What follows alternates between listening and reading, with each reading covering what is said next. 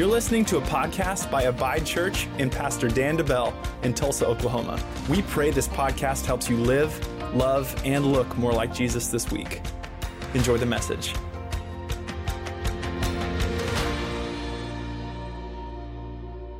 Hey, today we are continuing in a series. We're in part 2 of a series that's called Prevailing Prayer. Prevailing Prayer. And I actually got the title for this series from an old book that my father-in-law gave me, or he let me borrow. He made it clear, now you got to give this back when you're done with it. So I got to make that clear. I'm borrowing this from him, but it's a book that was written and published in the early 1950s, and it's called Prevailing Prayer, and it's by a pastor named T.M. Anderson, who honestly I've never heard of before until this, but I'm not gaining or taking a lot of content necessarily from this book, but it's been cool to look back in history and to see this pastor's perspective on prayer and his journey for getting a fresh revelation for prayer, and it's been incredibly powerful, and it was just such a great reminder to me that there are some things that have happened in church history that are good things. There are things that have happened in church history, that are things that we still need today. I think sometimes, especially being a younger pastor, it can be easy to look for the new thing or for the cool thing, but honestly, as I've been in this role more and more, I'm realizing there's a lot that we need from the generations that are above us, from the generations that are a little bit older than us. There are things, and that's biblical for our churches, that there are things that the body of Christ needs from young believers, but from the mature believers. I won't say the old believers, right? Now, the mature ones, right? The wisdom that comes from maturity. That's what we need. And so, man, it's been so refreshing to go along those lines. As I've been working out the past few weeks, I ran into this older gentleman. He's 86 years old. And I was wearing my Abide shirt one time when I was working out, and just trying to be a walking billboard. You know what I mean? It keeps me friendly to people. You know, I gotta represent well. So I was working out, and he called me over. He was on a workout machine, and he was asking me about the church, and I got to know him a little bit. He's 86 years old. And he is a retired pastor from California. He has 60 years of ministry experience. And so obviously I was like, you know what, cardio can wait today. I'm going to lean into this conversation a little bit. And I just got to know him. And man, he's been such a blessing to me. I've talked to him several times since then. On Friday we were talking. He was asking me what we were going to be talking about this weekend. And we were talking about prayer. And he made this quote. And I want to put this quote up here. This is from Pastor Bill. And he said this. I'll just read it from down here. He said, "You can do nothing until you've prayed. And after you prayed, you better get quiet and do everything God's told you to do."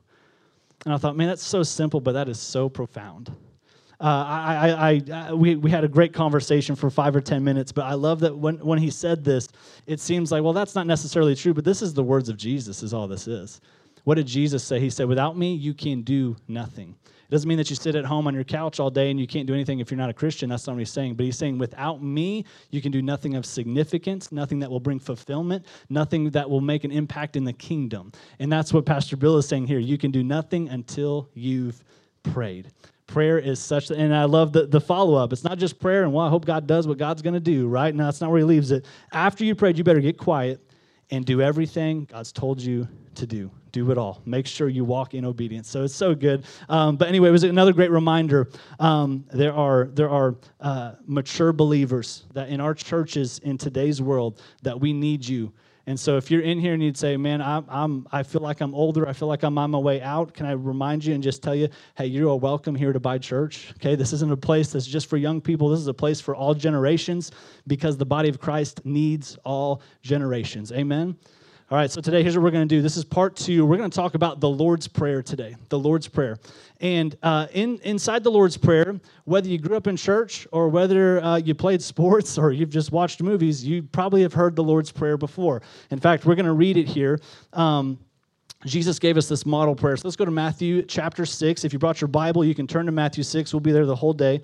Matthew chapter 6, starting in verse 9. Here's what Jesus says. He says, in this manner, therefore pray. Or other translations say, pray like this. Here's how you should pray. Our Father in heaven, hallowed be your name. Your kingdom come, your will be done on earth as it is in heaven. Give us this day our daily bread, and forgive us our debts as we forgive our debtors. And do not lead us into temptation, but deliver us from the evil one.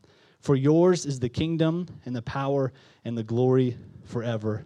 Amen.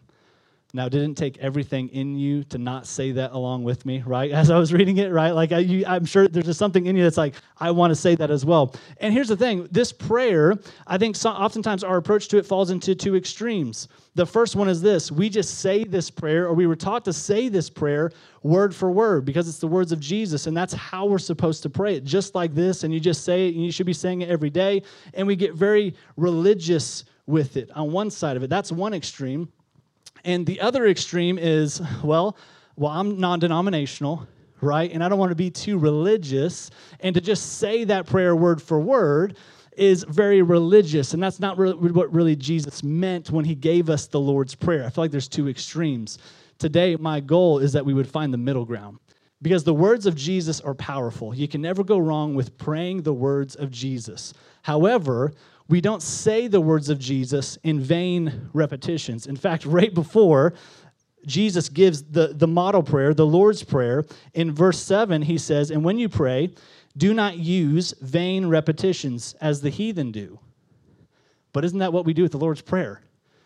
Right? Well, we're just going to say it. If you've watched any sports movie, you know what I'm talking about, right? You see a bunch of football players, they get together before their football game.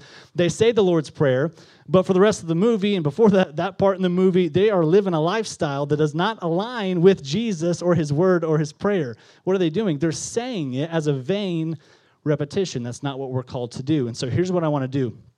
Today, I believe that God's given me 4 themes in the Lord's Prayer.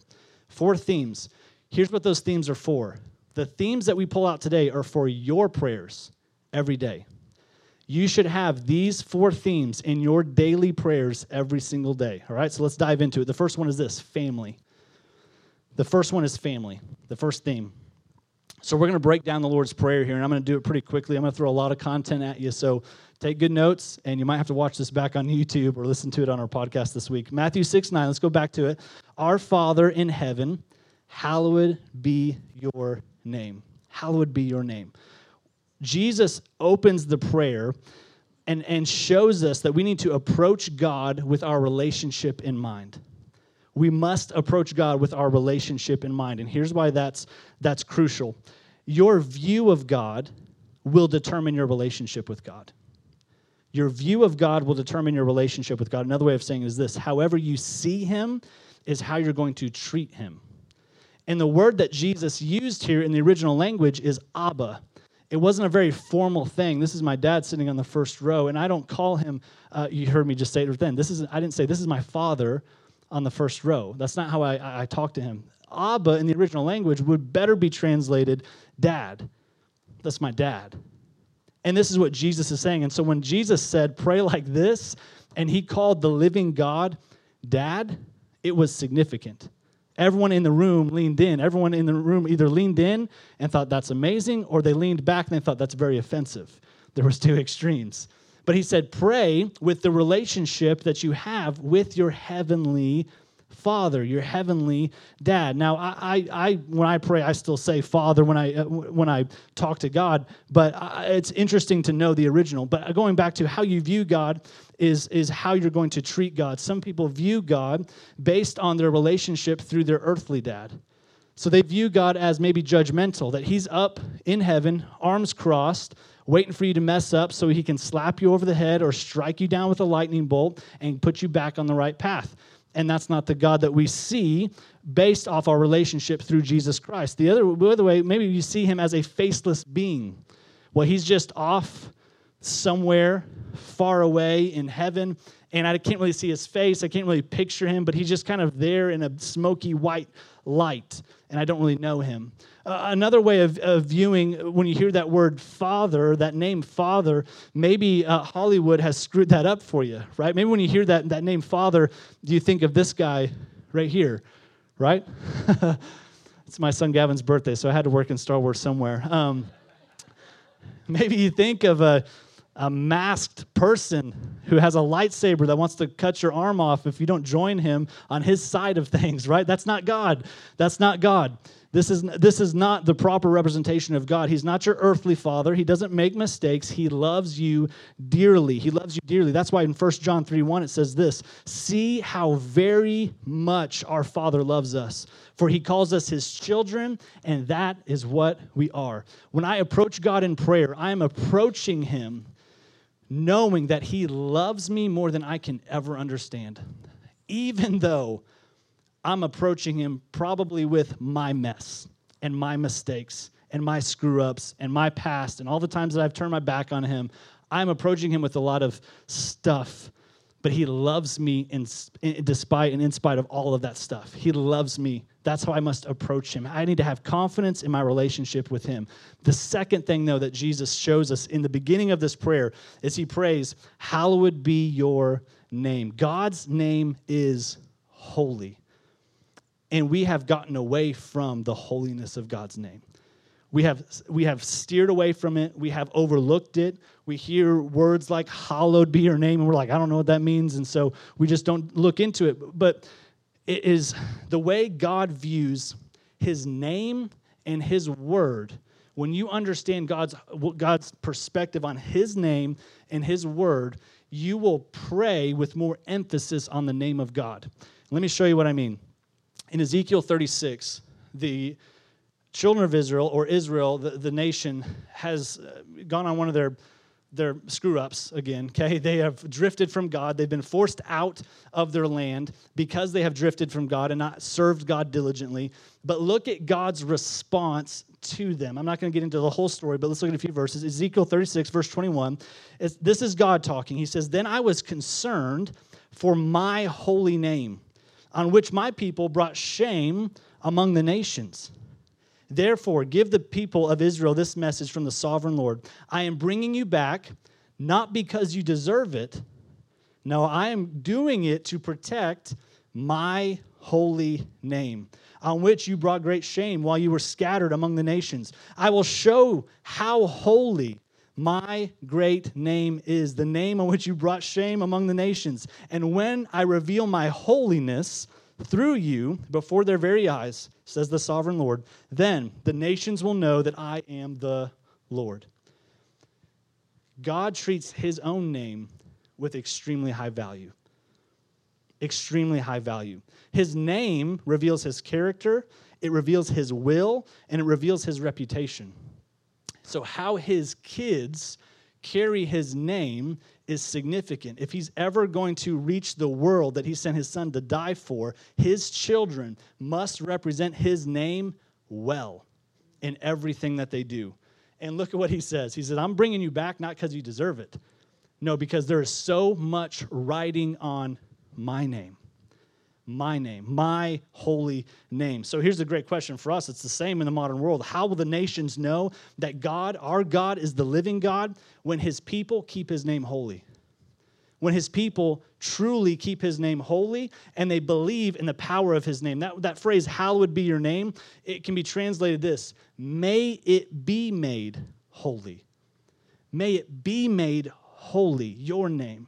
Hallowed be your name. May it be made holy. So when I pray, here's a great example of how I pray. I pray like this: Lord, show me how holy your great name is. Lord, reveal your great name to me today. Lord, demonstrate your holy name to me. Lord, show me the power of your name today on the job site, in the classroom, while I'm doing dishes today, whatever you're doing. Lord, show me the power of your name. That's God's desire for us, is that we wouldn't just know his name, we would experience his names. We would experience his names. God's name is not capital G-O-D. That's how we refer to him. But his names in the Bible reveal who he is. And in revealing who he is, he says, I want you to experience who I am. Not just know, well, I know God has a bunch of names in the Bible. No, he wants you to experience those names personally. And here's a few of those names. Elohim means mighty and strong.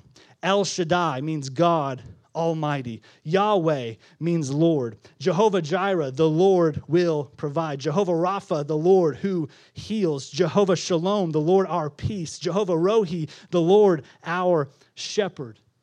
All of those, and there's plenty more. Just do a study on the names of God. All of those, God's desire as your heavenly Father. He says, I want you to experience peace, healing, my mighty power. I want to be your shepherd and guide you through tough situations. That's his desire. So when Jesus says, hallowed be your name, he's showing reverence to the name of God. But he's also saying, Lord, reveal how mighty your name is in our lives. I need to pray daily that God's name would be made known in my life. So the first theme that I should see in my daily prayers is family. How do I approach God's name? How do I approach my prayers in relationship to him? He is my heavenly dad. He's my father. Number 2 is this, faith. Theme number 2 is faith. This one seems obvious, but let's dive into it. Faith. Let's go back to our key text, Matthew 6, verse 10. Jesus says, pray like this, your kingdom come, your will be done on earth as it is in heaven. Here's why Jesus says this, and here's why we're saying this is faith, is because it takes faith to pray for God's will to be done over your own. It takes faith to pray that God's will be done over your own. Faith to trust his perspective. God, I trust that your ways are higher. Your thoughts are greater. You see more than I could ever see. You know the end from the beginning. You know tomorrow before I ever get there. I trust your will. I trust your will for my life over my own. But here's what's happened. The enemy has tricked us into thinking that God's will for our lives is hard, that it's tough, and that it's miserable. Right? Well, if you pray for God's will, you're just going to be suffering for Jesus. Ever heard that before? Suffering for Jesus, y'all. Like this, that's what it is. So yeah, we should pray for God's will, but if you pray for God's will, you better buckle up because you don't know what you're going to get. Can I set you free today? That's not God's desire for how you pray. That's not God's desire. That's exactly what the enemy did with Adam and Eve. He said, God said that to you? Don't eat from this? He didn't know what he's talking about. He's just trying to keep your life down here. He's just a prude who wants to keep you from having fun and enjoying life. And what did Adam and Eve do? Fell right into it. Let's learn some lessons from this book and realize that God's will is perfect and pleasing. But hear me in this. That does not mean it's comfortable or that it's easy always on me. It's perfect and pleasing, but that does not mean that it's comfortable and easy on me. Here's a great example. Have you ever been in a relationship, maybe in high school or something like that, you were dating someone, and you said, you prayed, Lord, help me marry that person. Lord, I want to be with them the rest of my life. Help grow our relationship, Lord. I pray that you'd make a way for us to be husband and wife. Only for a few weeks to go by or months to go by and you break up, you go your separate ways. About 5 years later, you look back and you find out, you touch base with them or you see something online or something and what they're doing with their life, and you think to yourself, thank God he did not answer that prayer for my will over his will. Because the person maybe that you're married to now is far better, beyond supporting you, walking with you, going in the right direction. If you've been in that situation, I'm saying that from conviction because I've been there, right? I look back, I'm like, Lord, thank you.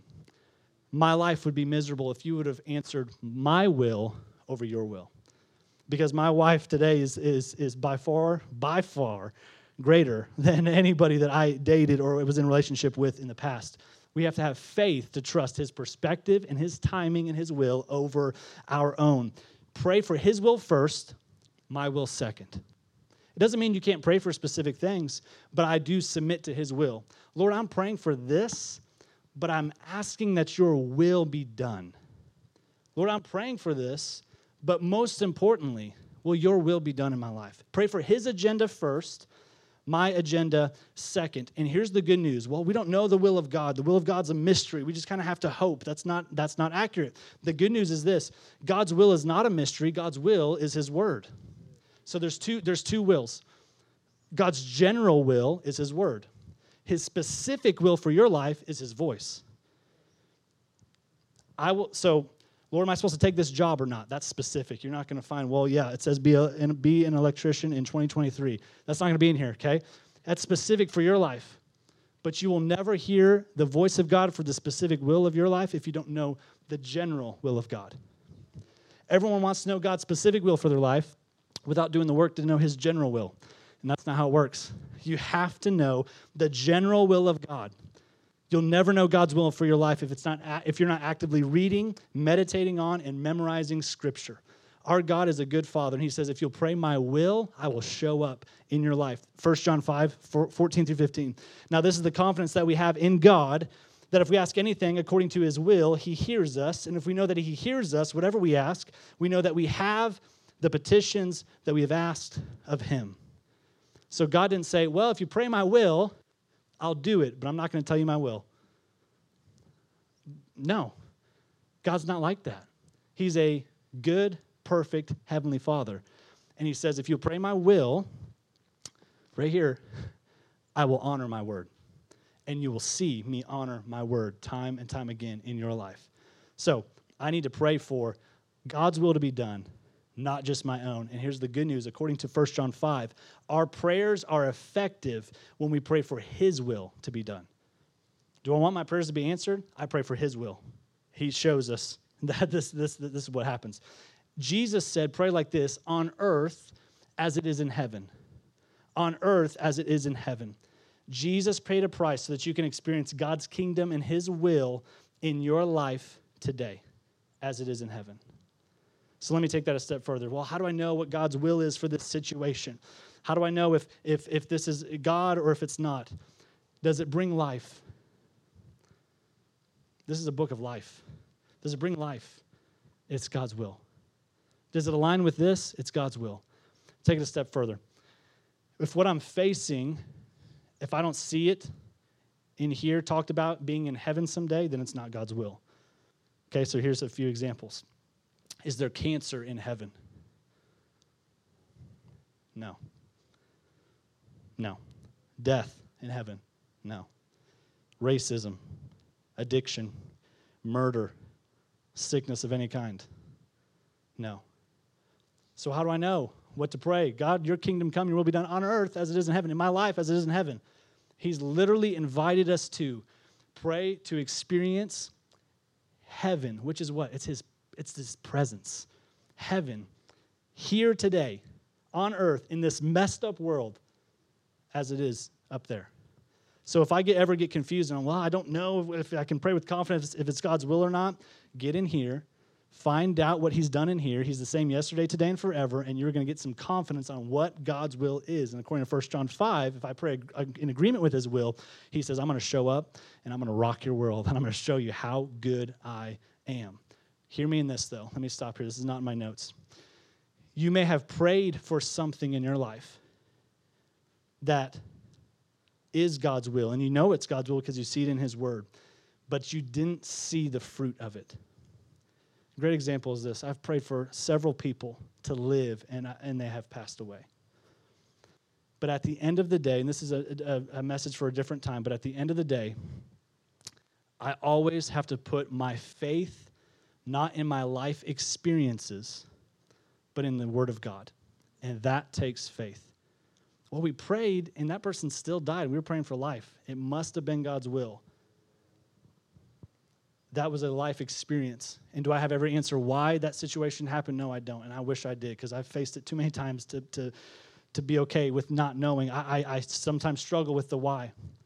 But all I know is this: no matter what, I will trust this word, this living book, above anything that I experience in my life.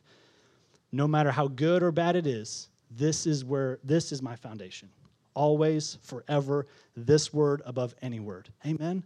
This is the only thing that will give you peace. Let's continue here in Matthew 6:11. He says, give us this day our daily bread. He's showing us to walk by faith, not by sight. He's saying, ask God for help, for his involvement, for his influence in every area of your life, especially, hear me in this, especially the areas you think you can handle yourself.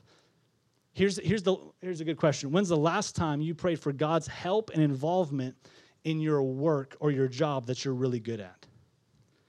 I got this. This isn't stressing me out. I do this every day. That's the perfect time to invite God into it. My daily bread. Why? Because if I take matters into my own hand and I think I'm good and I got it and I don't need God for this because I've done this for, 10 years in a row every single day, I'm good. What is that? Pride starts to creep in. That's just an open door for pride in my life. Don't let pride creep in. Give us this day our daily bread. Lord, feed me spiritually, strengthen me spiritually, sustain me spiritually today, Lord. Romans 1:17 says this, the man who finds life will find it through trusting God. How do I find life abundantly? It's through trusting God. And I would say this, if we only prayed our will every day, we would pray prayers that are way too small. God has more for you, and he has bigger for you, and he has more fulfilling things for you. That's why he says pray for his will and not yours. Your will is way too small compared to his will. He's got greater.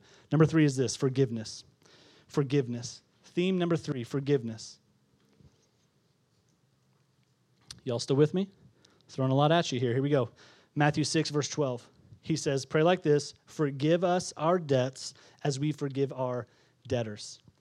Forgive us our debts as we forgive our debtors. Meaning this, I need to constantly be asking the Holy Spirit to help me live in the forgiveness of God and to live free from sin.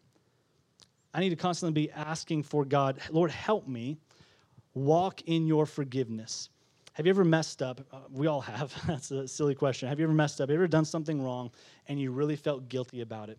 And the next time you went to God in prayer, it just hung on you. You know you've asked for forgiveness. You know you've made it right, but you still had this weight on you of guilt and of condemnation of what you've done in the past, and you just can't get past it. It almost keeps you from praying for a long time because you feel guilty being in the presence of God. This is what we're talking about here. Look, Lord, help me walk in your forgiveness that you've paid for. I've asked for forgiveness. I've confessed it and I've made it right. If I feel that coming on me again, I say, Lord, help me walk in your forgiveness. I know you've forgiven me. I know that you've made things right between you and me. And if I stumble and I sin, what do? I run to the Father. I don't run from him. That's why 1 John 1:9 says this, if we confess our sins, if we do, he is faithful and he is just to forgive us our sins and to cleanse us from all unrighteousness. Lord, help me walk in that. Forgive me for what I've done. But then it's not just receiving forgiveness, it's receiving and giving forgiveness. And this is the part we overlook. But this should be a daily prayer. Help me walk in your forgiveness, and Lord, soften my heart for other people that I need to forgive. Because here's the problem with unforgiveness and with bitterness in your life. Bitterness and an unforgiving heart, it is poison that slowly ruins your life. And guess what? It has no effect on the person that's wronged you. You can be mad and bitter and upset at somebody for years, and they not even know it. But what has it done for you? It's taken your sleep. It's taken your peace. It's taken your health because it's stressing you out so much. Bitterness is a root that will cause not just physical or not just spiritual illness and spiritual disease, but it will creep into your physical body as well. Studies have shown what bitterness and unforgiving and stress will do. What Jesus said every day, pray like this, Lord, help me forgive others. Show me who I have not forgiven so that I can forgive them. Here's why this is important. After the Lord's Prayer, a few verses later, Matthew 6, verse 14, it says this, if you forgive those who sin against you, your heavenly Father will forgive you. But if you refuse to forgive others, your Father will not forgive your sins.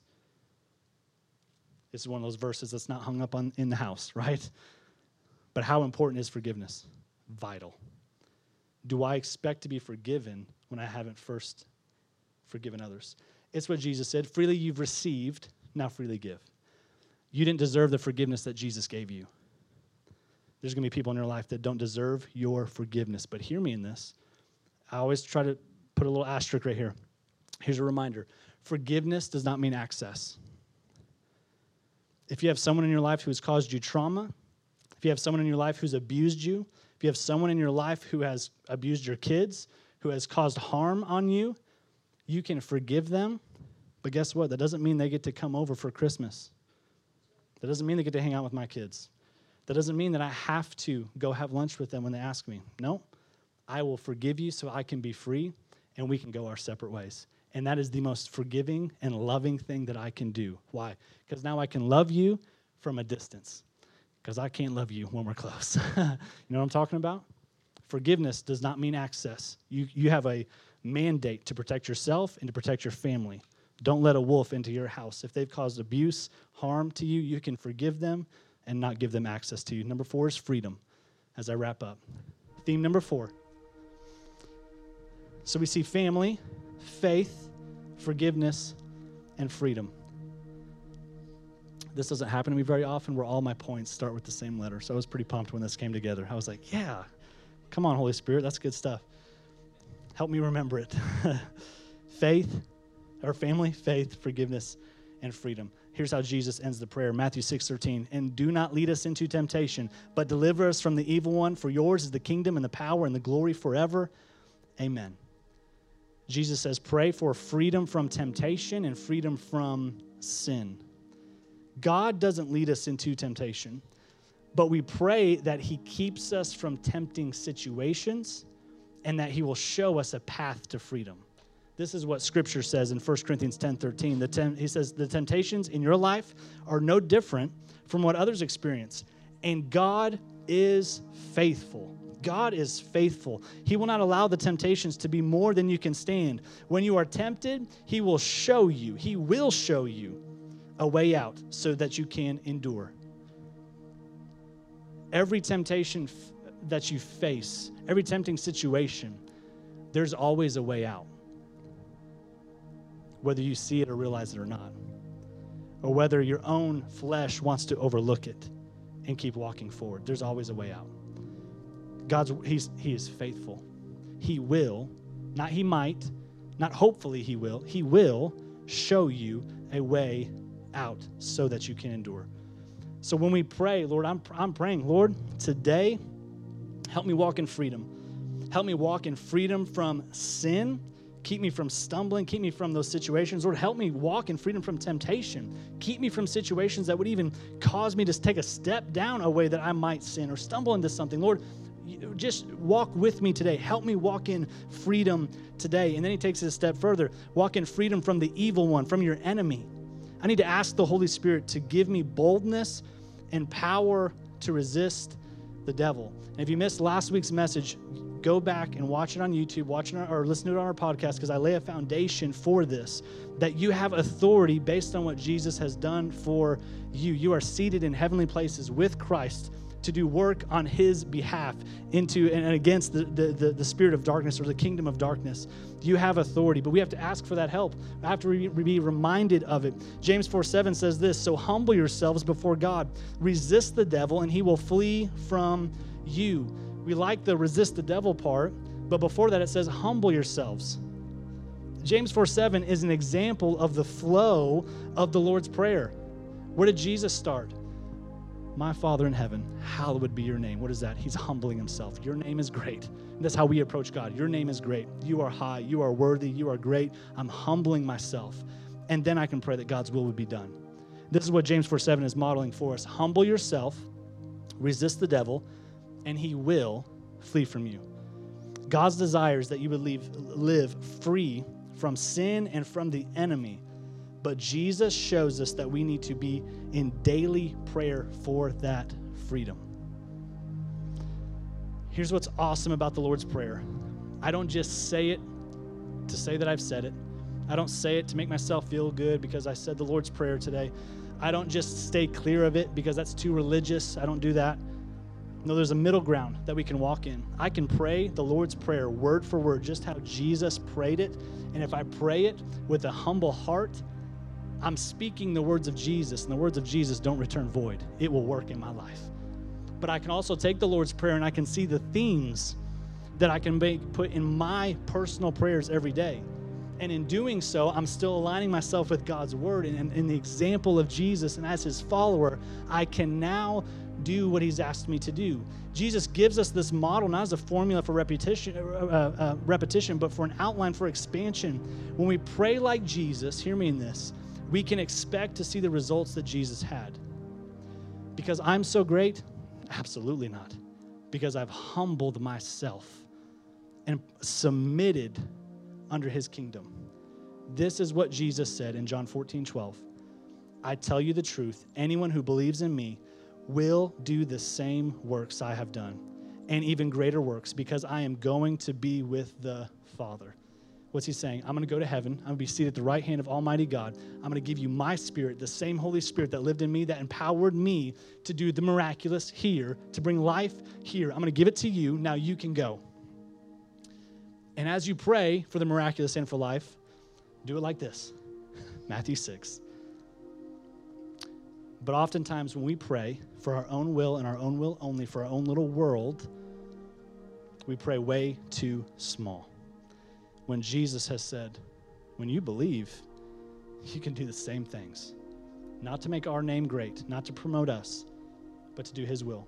One pastor said it this way: if God answered all my prayers today, would it change my world or would it change the world? And that's how I know where my prayer life is. Would it change my world or the world? How do we pray like Jesus? Family, remember who your Father is. Remember how powerful his name is. Pray in faith. God's will is perfect and it's pleasing. Pray for his will first and yours second. Pray for forgiveness. Walk in his forgiveness that he bought for you, but give others the same forgiveness. Walk in freedom. God desires for you to walk in freedom from sin and from your spiritual enemy. So this week, as you commit yourself to daily prayer, look for those 4 themes. And if you're missing one of those, work on ways to add it into your daily prayer time. Let me pray for you. Heavenly Father, thank you. Thank you for your word. We come before you in the mighty name of Jesus. And right now, Lord, as we are committing ourselves to being a church of prayer, a house of prayer, I pray, Lord, that you would work and you would move to honor your word. You said if we pray anything according to your will, that we can expect it to happen. And we don't pray pridefully, Lord. We don't pray to promote our own name. Lord, we just want to see your kingdom come, your will be done on earth as it is in heaven, in this church as it is in heaven, in our families as it is in heaven, in our lives as it is in heaven. We ask for your will to be done, God. We thank you for being a loving heavenly Father who loves us dearly, who draws us close. Would you help us walk in forgiveness, not in guilt or condemnation? Would you help us forgive others that have wronged us so we can live free from that bitterness and that poison? And Lord, I thank you that we get to walk in freedom, free from sin, free from attacks from the enemy. They may come, but no weapon formed against us will prosper. We have freedom in your name.